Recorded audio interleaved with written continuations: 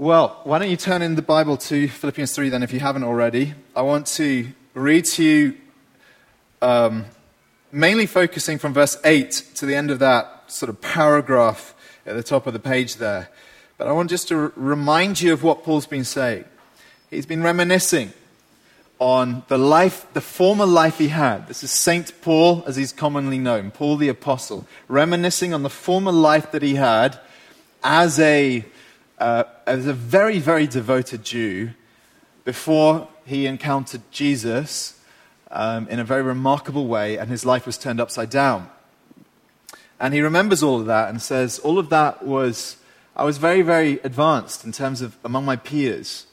I excelled in my studies of the law. I was a standout student. And he's not bragging, he's merely stating the truth about the former life he lived. And then he says in verse 7, whatever gain I had, whatever opportunities were mine, whatever I had achieved to that point, he says, I counted as loss for the sake of Christ.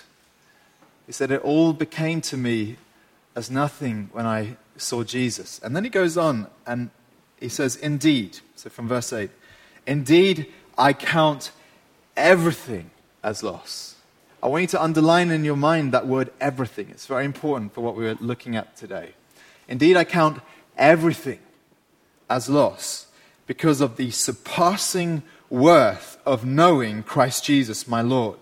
For his sake, I have suffered the loss of all things and count them as rubbish in order that I may gain Christ and be found in him, not having a righteousness of my own that comes from the law, but that which comes through faith in Christ, the righteousness from God that depends on faith, that I may know him and the power of his resurrection, and may share his sufferings, becoming like him in his death, that by any means possible I may attain the resurrection from the dead. Now, I want to begin by asking a few questions to try and find our way into the subject and what we're thinking about this morning. Here's my first question. How can something which is free cost you everything? If you've heard anything about the message that Christians believe, it is that the gospel, the good news of the gospel, the message of Christianity is that Christ saves you and that it is his work, not yours, that it is a message of free salvation, quite contrary to what people believe about Christianity. It's not something about self-improvement and earning your way in, but it's given to you for free. But at the same time, if you know any of the sayings of Jesus in the Gospels, you realize that in order to become a follower of Christ, Jesus says to be my disciple, you have to, what? You have to take up your cross, your instrument of dying, and follow him. You have to take up your gallows. You have to take up your electric chair. You have to take up your lethal injection, to use modern examples, and follow me. To be a follower of me, he says, isn't just a casual commitment. It will cost you absolutely everything. You must lay your whole life down in order to be my follower. So that's my first question. How can something which is free, the offer of salvation, also cost you absolutely everything to be a disciple of Jesus, a follower of Jesus, a Christian? Here's another question. And they're all kind of on a similar tack, really. Why is it that the most devoted followers of Jesus, both in Scripture and through history, seem to pay the highest cost, seem to lose the most in life? Why is it that those who are most radically committed to Jesus seem to live lives in which they pay the highest price in life? So, just give you a few examples. For example, this can be true in the financial realm. Generally speaking, the more our hearts are committed to Christ, very often it's reflected in a very visible way in generosity. That you lose more of what you possess even as Christ conquers your heart. So the more radically devoted we are to Jesus, we find that we're less entangled with money. And we want to give it away. Another example of that is in marriage and family. Very often the people who have been most sold out to Jesus have been the people who have lost the most in terms of just their day-to-day experience of family joys. I'm thinking of an example like Hudson Taylor. Hudson Taylor was a pioneer missionary to China in the 1800s, the later half of the 1800s. And he was very, very unique in his day because he went to China and saw the other missionaries who were hanging out on the coastal towns and mainly engaging with English speakers and not really making a dent into China in terms of the work of the gospel. And Hudson Taylor, he paid the price by traveling inland, experiencing what it is to be cut off from people who are like you. He dressed as the Chinese dressed. He really enculturated himself completely. But it wasn't only him who paid the price, his family paid the price. He was married to Maria. And Maria, she had 9 children before she was 33, 5 of whom died in childhood. Only 4 lived to become adults. And all 4 of them, by the way, became missionaries in later life. But Maria had these 9 children, and then at the age of 33, she herself died shortly after giving birth from cholera. And this was not unconnected from the life and lifestyle they had chosen. And there's Hudson Taylor, a young man, a missionary, living a sold-out life for Jesus, but paying the ultimate price in terms of earthly relationships, children dying, his precious wife dying on the mission field. And you wrestle with this and think, why is it that, we would think that the more devoted you are to your master, whoever that be, the more rewards you experience in terms of comforts of life, because that's the way the world works. The more you lay your life down for your boss at work and the CEO of your company or the owner of your company, the more you expect them to reward you and to make your life more comfortable. And yet it seems often that this is the opposite in the Christian life. The people who are most devoted pay the highest price. I think also about the experience of suffering and persecution in life. The people who are most sold out for Jesus seem to suffer the most, don't they? This week, just hearing again the story of John Bunyan. He was a preacher in the 1600s in England. And there was a law at the time that said that if you did not belong to the Church of England, the Anglican Church, you were not allowed to preach. And if you did, you would be put into jail. And John Bunyan, who is known for being the author of many books, but most famously of The Pilgrim's Progress, which, by the way, has been one of the most printed books of all time. He kind of practically invented the genre of the novel through this writing. But he wrote it from a jail cell in prison, when he was in prison for 12 years in Bedford jail. Why? Because of his absolute, uncompromising commitment to Jesus. Paying the highest price, cut off from wife, from children, from his own church family. Why? Why does Jesus allow us to pay high price in order to be radically devoted to him? Why does it work like that? Why often do people who live for Christ die prematurely? Either through overwork, like Charles Spurgeon, who preached not far from here in the 1800s. He worked 16, 17 hours a day, preached something like 12 times a week, and he was endlessly... He wrote more volumes of literature than anyone who's ever lived, all for the cause of Christ, wanting to further the gospel. And he died in his 50s, relatively young.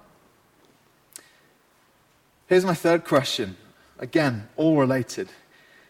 How can we, sitting here, you and me, how can we reconcile the suffering of discipleship with the gospel being good news?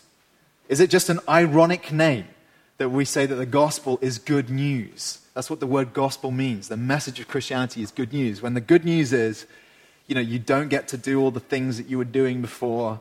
You have to say no to the sins that you were enjoying and indulging, and you've got to turn to Jesus and offer your life in obedience, and you've got to experience immediate vilification or rejection by your colleagues if you dare even to tell them that you follow Jesus and that you're serious about your faith, and even your family.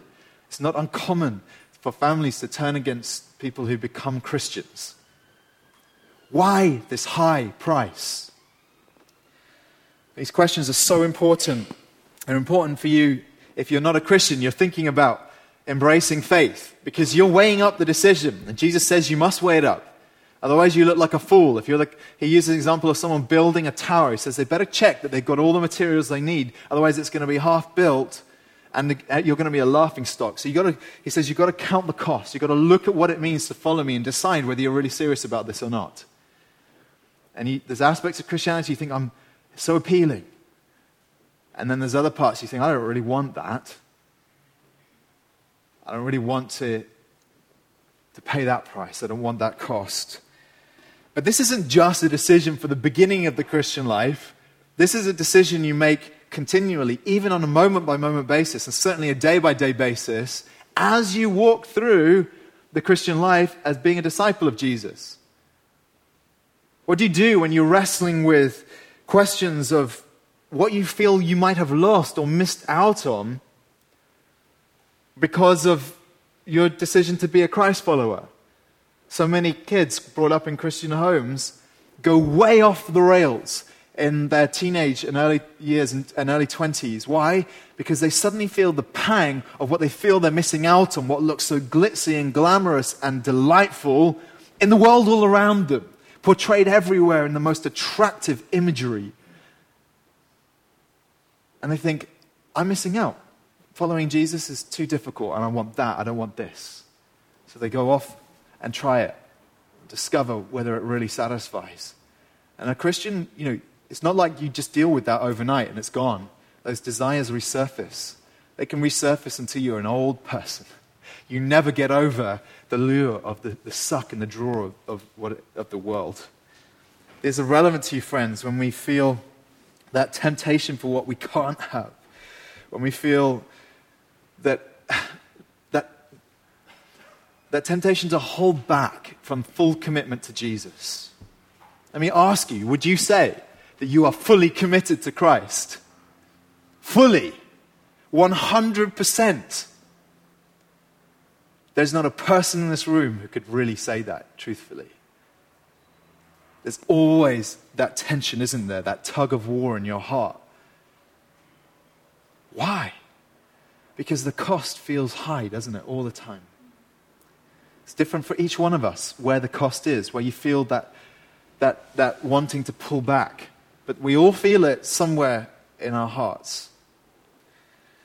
Now, I want you to understand, friends, that nobody is more qualified to deal with these questions than Paul.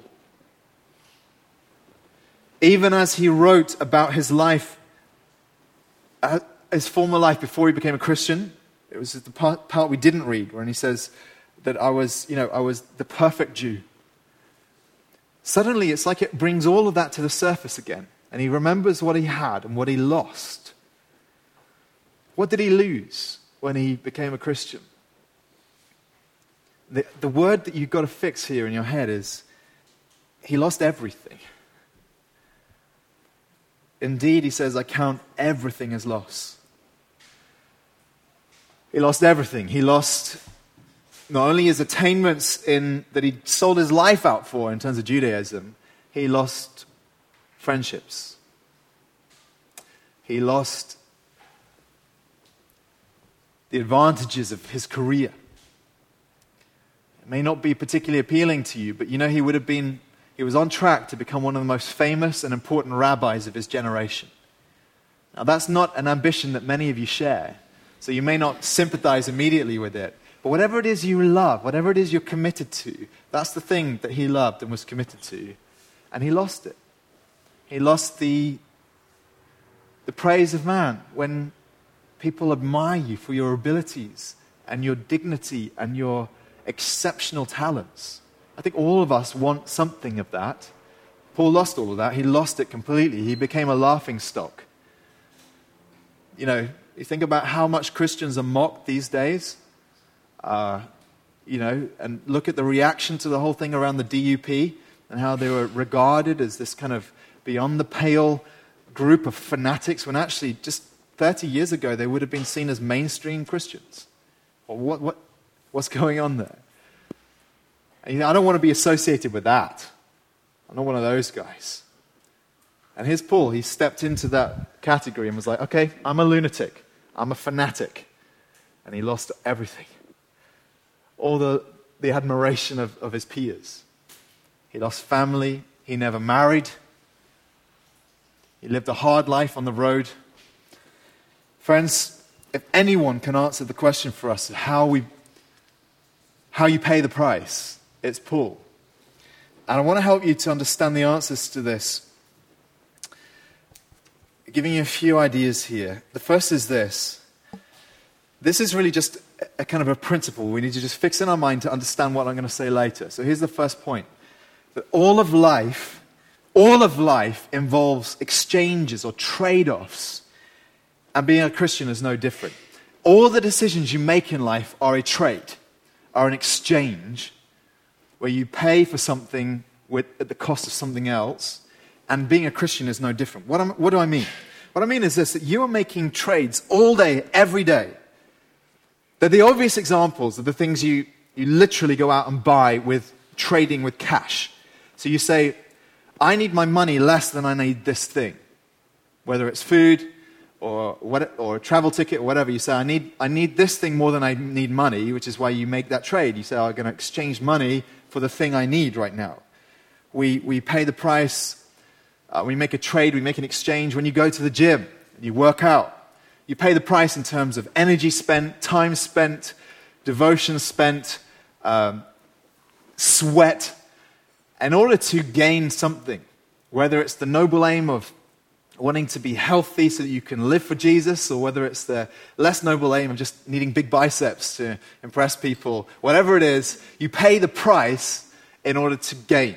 We do it all the time. We make these exchanges. There's something we lay down in order to gain something else. We do it in relationships. We pay the price in time, and love and affection, generosity, and compliments, and warmth. In order to gain what? In order to gain something reciprocal, a closeness, an intimacy, a friendship with another person. So we're doing this all the time in very obvious ways, but also less obviously. You've got to see that your whole life is lived as a constant series of transactions. We talk about spending time. Why do we use the language of spending time? Because time is your commodity, isn't it? You have a finite amount of time on this planet. And when you're young, you often don't imagine that that's true, but it is true. You have a finite amount of time alive, and you are always spending time. You're spending it even at this moment. You're paying a price for what? For the hope of learning, or the hope of growing, or the hope of something here in this moment. Whatever it is for you. And we do it all day, every day. We are very literally spending every moment of our day to gain something. What are we trying to gain in life? Well, how do you spend your time? That's the answer. And we're constantly weighing options in terms of exchanges and transactions that we make in life. We weigh the option between Netflix and sleep every day for some of us, don't we? Between the box set and sleep. You weigh that option. Which is more important to me right now? You weigh the option in terms of completing that work or going home to rest. Every day, that's a battle when you leave the office. Do you complete it, or do you lay down all your stuff and go home? You're constantly making these sort of decisions about exchanges and transactions. You make in the big areas of life. When you get married, you trade in singleness for commitment and devotion. That's a two-way thing, right? I hope you're kind of tracking with me at this point, because I want you to ask the question, why do you do the things you do? Why do you make certain exchanges? And the only answer is because at any given moment, you decide in your mind that there's something you want or need more than the thing you're willing to pay. So you lay something down to gain something else. Some of those decisions are wise and some of those are foolish. We're wise when we choose to spend time with friends rather than watching countless box sets. It's a wise choice because friends enrich your life. We're stupid when we choose escapism over dealing with our responsibilities in life. But we are constantly, every moment of every day, making these trades and decisions, spending here in order to gain this, and making these transactions. And at any given moment, what you're doing is an indicator of what you value in life. the time and energy that you're devoting to the things of life indicates, it says something about your heart. It says what you love primarily. And the Christian life, friends, is no different. When you become a Christian, you make an exchange. Now, some of those exchanges seem very appealing. You lay down your sin at the foot of the cross. You give it to Jesus, and he gives you a perfect record of righteousness. How does that work? It's the mystery of the gospel. It's not that you earned it. It's not that you deserve it. It's that he gives it to you for free. And that, my friends, is good news. Do you want to know what it feels like to be clean? Do you want to know what it feels like to stand before God without any iota of guilt in your heart? Then you come to him and confess your sin, and he forgives you. But as you move on in the Christian life, these exchanges feel increasingly painful. So you're wrestling with temptation and sin. You're paying a price when you say no to certain things. You're paying a price in terms of immediate pleasure, immediate gratification. For what? What motivates you to say no? If you can't answer that question, then you just give in, don't you? You can only answer that question if you're willing to trade that for something better. It's true of our devotion to God in day-to-day life in terms of prayer and worship, intimacy with him. Why would you pursue those things when they cost so much in terms of energy, emotional energy, and discipline and time? The only answer is because there's something you hope to gain. That transaction is important to you because you think, I can spend this because I want to gain that. And unless you can answer what that is, you're not going to spend this. You won't do it. It's true of all the obedience of the Christian life. You only walk with Christ in obedience when you're saying, I want this more than I want that. And so your Christian life, just like every other part of your life, is a constant decisions of exchange or transactions or of trades where you're saying, I'm going to pay this price in order that I may gain something. And unless you know what the something is, you will never pay the price. Unless you're convinced that it's good and it's better and it's worth it. That's the first idea. All of life involves these exchanges, these trade-offs. And here's the second one then. That Jesus Christ, is the greatest gain that a Christian can run after. That anyone can run after. I don't know if you really heard the heart of Paul in the passage we were looking at. Indeed, I count everything as lost because of what? Because of the surpassing worth of knowing Christ Jesus my Lord. For his sake, I have suffered the loss of all things and count them as rubbish in order that I may gain Christ. I want you to understand, friends, that Paul loved Jesus more than anything. What made him so radical in his life was the measure of his love for Jesus.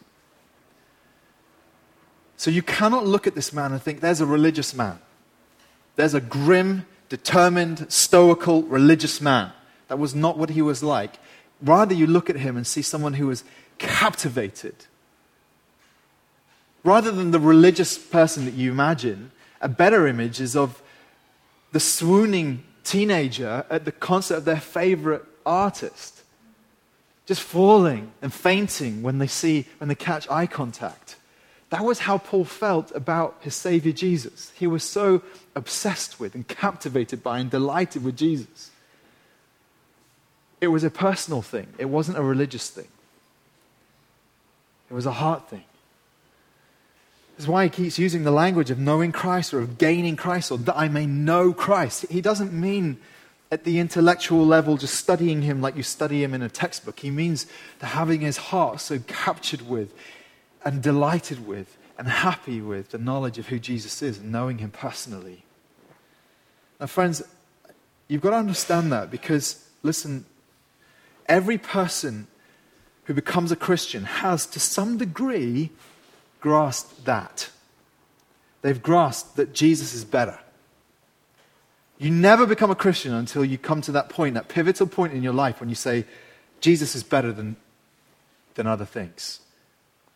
But ask yourself, what is Christianity? It's not just a way of life. It certainly involves a way of life, but it is not primarily a way of life, a kind of follow this path and do these things. Nor is Christianity a religion in the sense that we understand religions, a kind of a tradition that you imbibe from your parents and walk in and identify with and by. That's not primarily what Christianity is, nor is it just a worldview, a kind of logical system, a way of understanding life, the universe, and everything. Certainly it has those elements, but that's not what it is primarily. So what is it? Christianity is you knowing and loving Jesus. It's you being captivated by Jesus. It certainly incorporates all of what I've just been mentioning. It is a way of life because Jesus said, I am the way, but the way is Him. The way is not a list of to-dos. The way is Jesus. It's knowing Jesus. And certainly it has an element of looking like a religion because it's got worship, but you understand the worship is worship of Jesus. Unless Christ is at the center, unless you're absolutely captivated by Jesus, then, friends, you haven't understood what it means to be a Christian, and you are not a Christian. It answers our questions. It is a system, but you remember how the New Testament says that Jesus is the Logos, He's the Word of God, He's the reason, the rationale behind the universe. In Him, everything in life makes sense. So that, friends, we don't come to Christianity as some cold, dead thing. We come to it as seeing it as Christ. He is Christianity. Christianity is Christ, nothing more, nothing less. It is all about Him. And this, my friends, accounts then for the difference between one Christian and another. Why is it that one Christian seems, as it were, to go through life constantly torn between wanting the world and wanting faith, finding that every day is a battle, and more often than not you feel like you're losing, like you're sinking beneath the waves, like life overcomes you, that every battle with temptation you seem to lose, that you're constantly struggling, you're constantly set back, and you realize that your heart is very cold. Why is it that some Christians are like that? And then there are other people who we love and admire and look up to, and we think everything about their life speaks devotion, sacrifice, selflessness. They're laying down their life completely. Their love for Jesus, their passion in prayer, their generosity, their warmth, their compassion for the lost, their compassion to live their life out in service for others. Why are there people who are like that? And I'm like this. And friends, the only way that you can understand the distinctions between Christians, what the New Testament describes as those who are more or less mature, those who it also describes as having a hotter love for Jesus or a cooler love. Friends, the only way you can understand that and understand your walk with Christ is by recognizing that it is simply a difference between how much you have seen and been captivated by Jesus. That is it.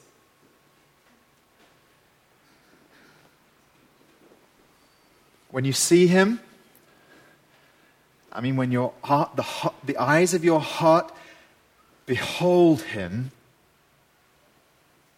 then your heart is warmed and your life is more red hot. Love and passion and sacrifice. And when you cannot see Him, then your heart is cool. This is why when we move slightly beyond the end of the spectrum that I was describing to the very edge, the New Testament says we're all going to reach that end at some point. Do you know what it says? It says when we see Him, in 1 John 3, it says these words, when we see Him, we'll become like Him because we'll see Him as He is. In other words, all of the struggles of life, the toing and froing, the yes and the no, the hotter and the colder, all of that becomes a distant memory when, on the final day, we will behold Him with our eyes completely. And in that moment, it says, instantly, you'll become like Him. You'll be transformed in your being. Why? Because you're seeing Him. And the minute you see him for what he is worth, every bit of mixture in your heart will vanish. That's the promise of the New Testament.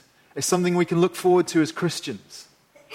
All of the wrestling, all of the frustration, all of the failure will be dealt with instantaneously the moment that we see Jesus. Because when you see him, you will be captivated for eternity.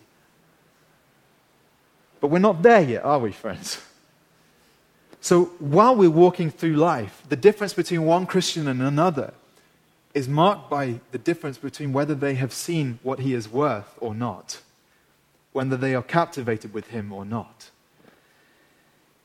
This is what Thomas Chalmers, one of the writers in the 1600s, preachers, described as the expulsive power of a new affection. In other words, when your heart is captivated by Jesus, the love for lesser things begins to dwindle, diminish, and vanish. The stuff that you think delights you, but you know displeases God, that stuff becomes as nothing to you when you experience the expulsive power of a new affection. This affection which is so overriding that it drives out all other loves. You know, like when people fall in love for the first time, and it's as though all the other friends don't exist anymore because they want to spend every waking moment with the beloved. He says that's what happens when you come to love Jesus. The things that you thought you loved, your affection begins to drain. Jesus is the greatest gain. He is the greatest gain. Are you struggling as a Christian? Are you struggling as not a Christian, thinking whether you want to give your life to this? Friend, it really comes down to this, whether you've seen who he is and what he's worth. Which brings me to the last point. And what Paul's saying here in this passage, he says this, that next to Jesus, when we draw a comparison, everything else in life appears as rubbish.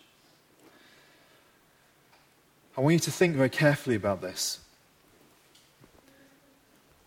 And when Paul became a Christian, he turned from pretty ugly things. He was a persecutor of the church before he became a Christian. He was kind of the ancient equivalent of a jihadi in terms of his hatred and loathing of Christians. He was like that. So he turned from some very ugly things that marked his past life. There's no question. And that stuff we'd all look at and say, well, that is rubbish. But you've got to also remember when he says, I count everything as lost, everything, he also left behind some very good things. He left behind some very fulfilling things. The kind of things that captivate our hearts on a daily basis. The love of friends. The fulfillment of excelling in your work. The joy of acceptance. Of having a name in the community. He lost all of those things. And here's his spiritual secret, friends. If you want to understand the mind of Paul, I think this verse will give you a greater insight than almost any other verse in the New Testament.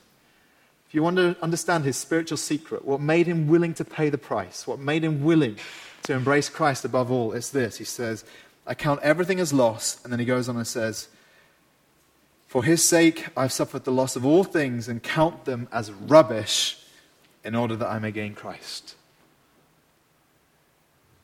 Rubbish. He uses a word, skubala, which was used, the Greek word was used at the time to speak about dung in the streets, of muck on your plate, the leftover food. It was even used to speak of half-eaten corpses.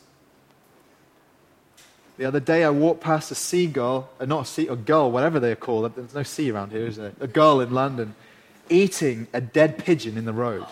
It had blood all over its face. And it was gouging at the corpse of this pigeon. That pigeon is skubala, roadkill. And Paul says, I look at all my life without Jesus, the good and the bad. And he says all of it was skubala. All of it is roadkill. All of it is crap that's on the street, left by the horses and the donkeys as they walk along. That's the language he's using here. Rubbish.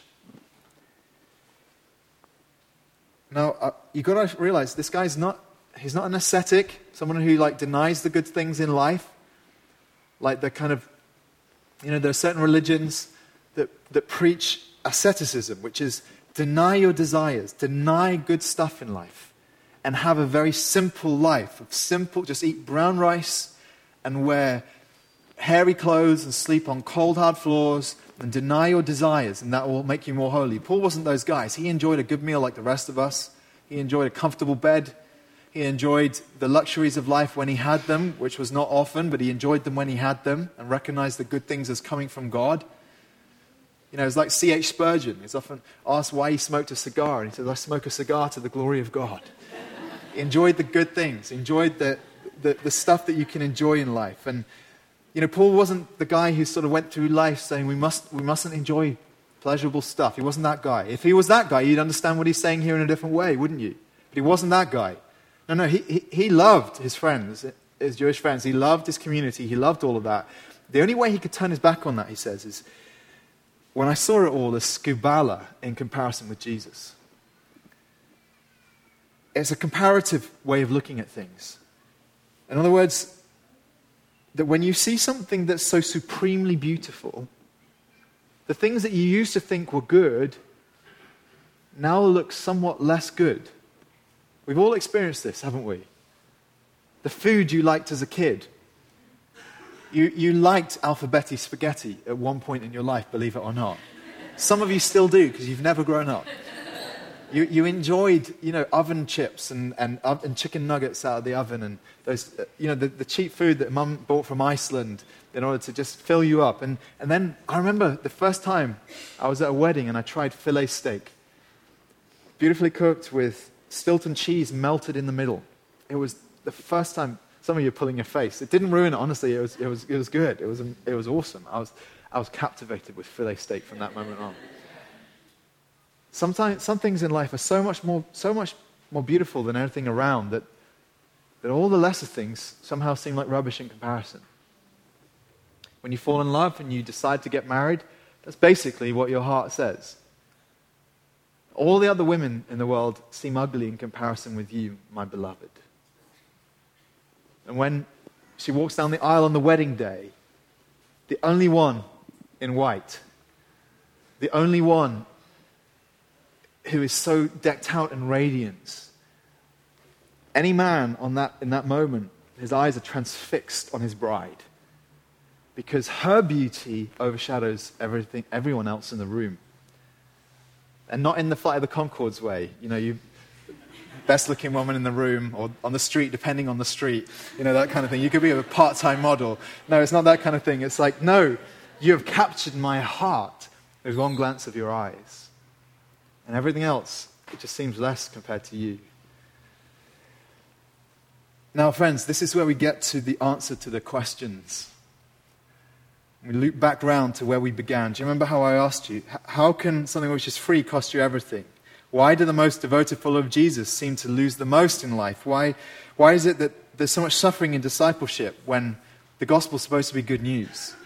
And here's the answer, friends, because it's actually not a sacrifice. It looks like sacrifice from the outside in. But the heart that is captivated does not view those things as sacrifice at all. You don't miss things that are less than what you've gained. You don't want to trade in your filet for Alphabetti spaghetti. One of my heroes was a preacher called Martin Lloyd-Jones, he was preacher at the Westminster Chapel across the river in the sort of mid-1900s, around the time of the Second World War, for a couple of decades there. And as a young man, he trained to be a doctor at St. Bartholomew's, Barts, which at the time was the best medical college in the country and maybe the best in the world. And he attained to the heights of success very rapidly in the medical field. Before he was 25, he was the personal assistant to the top doctor in the country, who was a man called Lord Horder. Lord Horder had a phenomenal and formidable reputation in the medical world. And he selected Lloyd Jones to be his trainee, effectively. Lord Horder was the doctor to the king. And Lloyd Jones his career was on a stratospheric path because of his intelligence, his gifts, his abilities as a doctor. He was doing groundbreaking research, I think on endocarmitis, is that the word? Oh, I'll ask you later. On something medical. And you know what? By the time he was sort of 24, Jesus had begun to capture his heart. He became a Christian in a real sense, where he suddenly understood the gospel.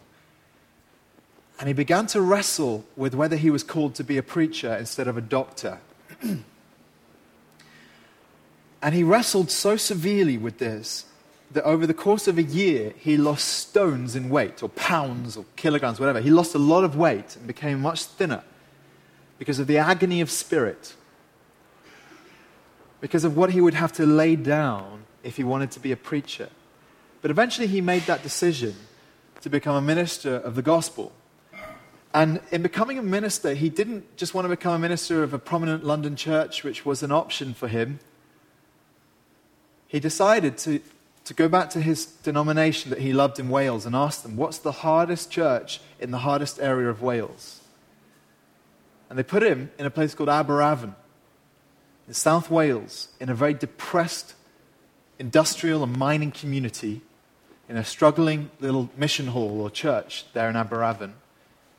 And he began preaching the gospel.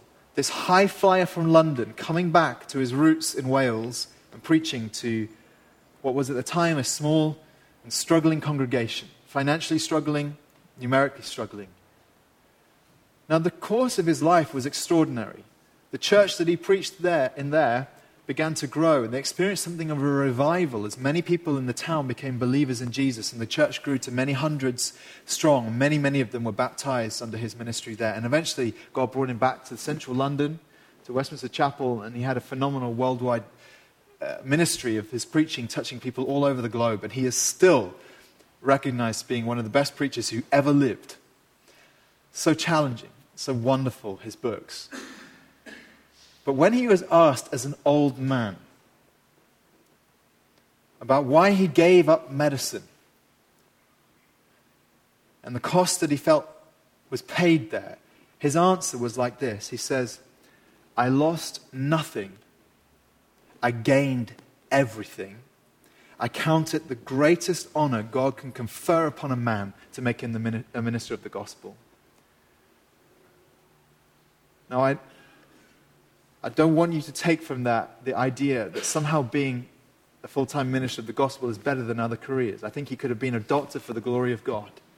But what he means is much like Paul says here, I looked at my life without of not being a preacher. He says, I count it as rubbish. The wealth, the respect, the opportunities I had in medicine, he says, I count it as rubbish. I lost nothing. I gained everything. I gained everything. And so, friends,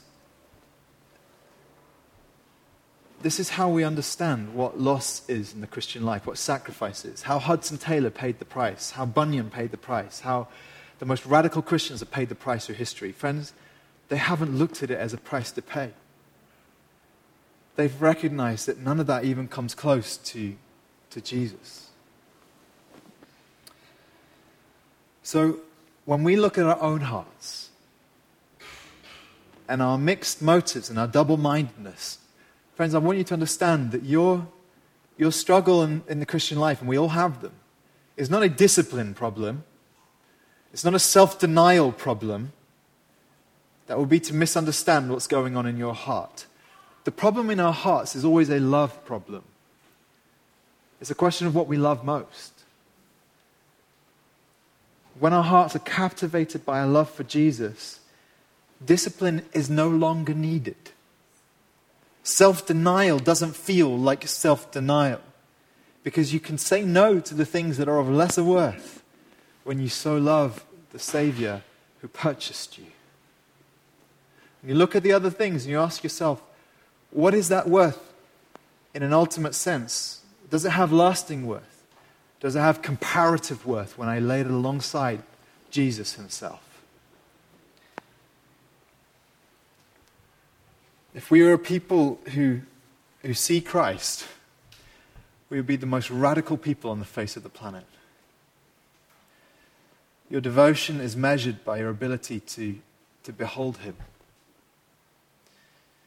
or whether your heart is captivated by him.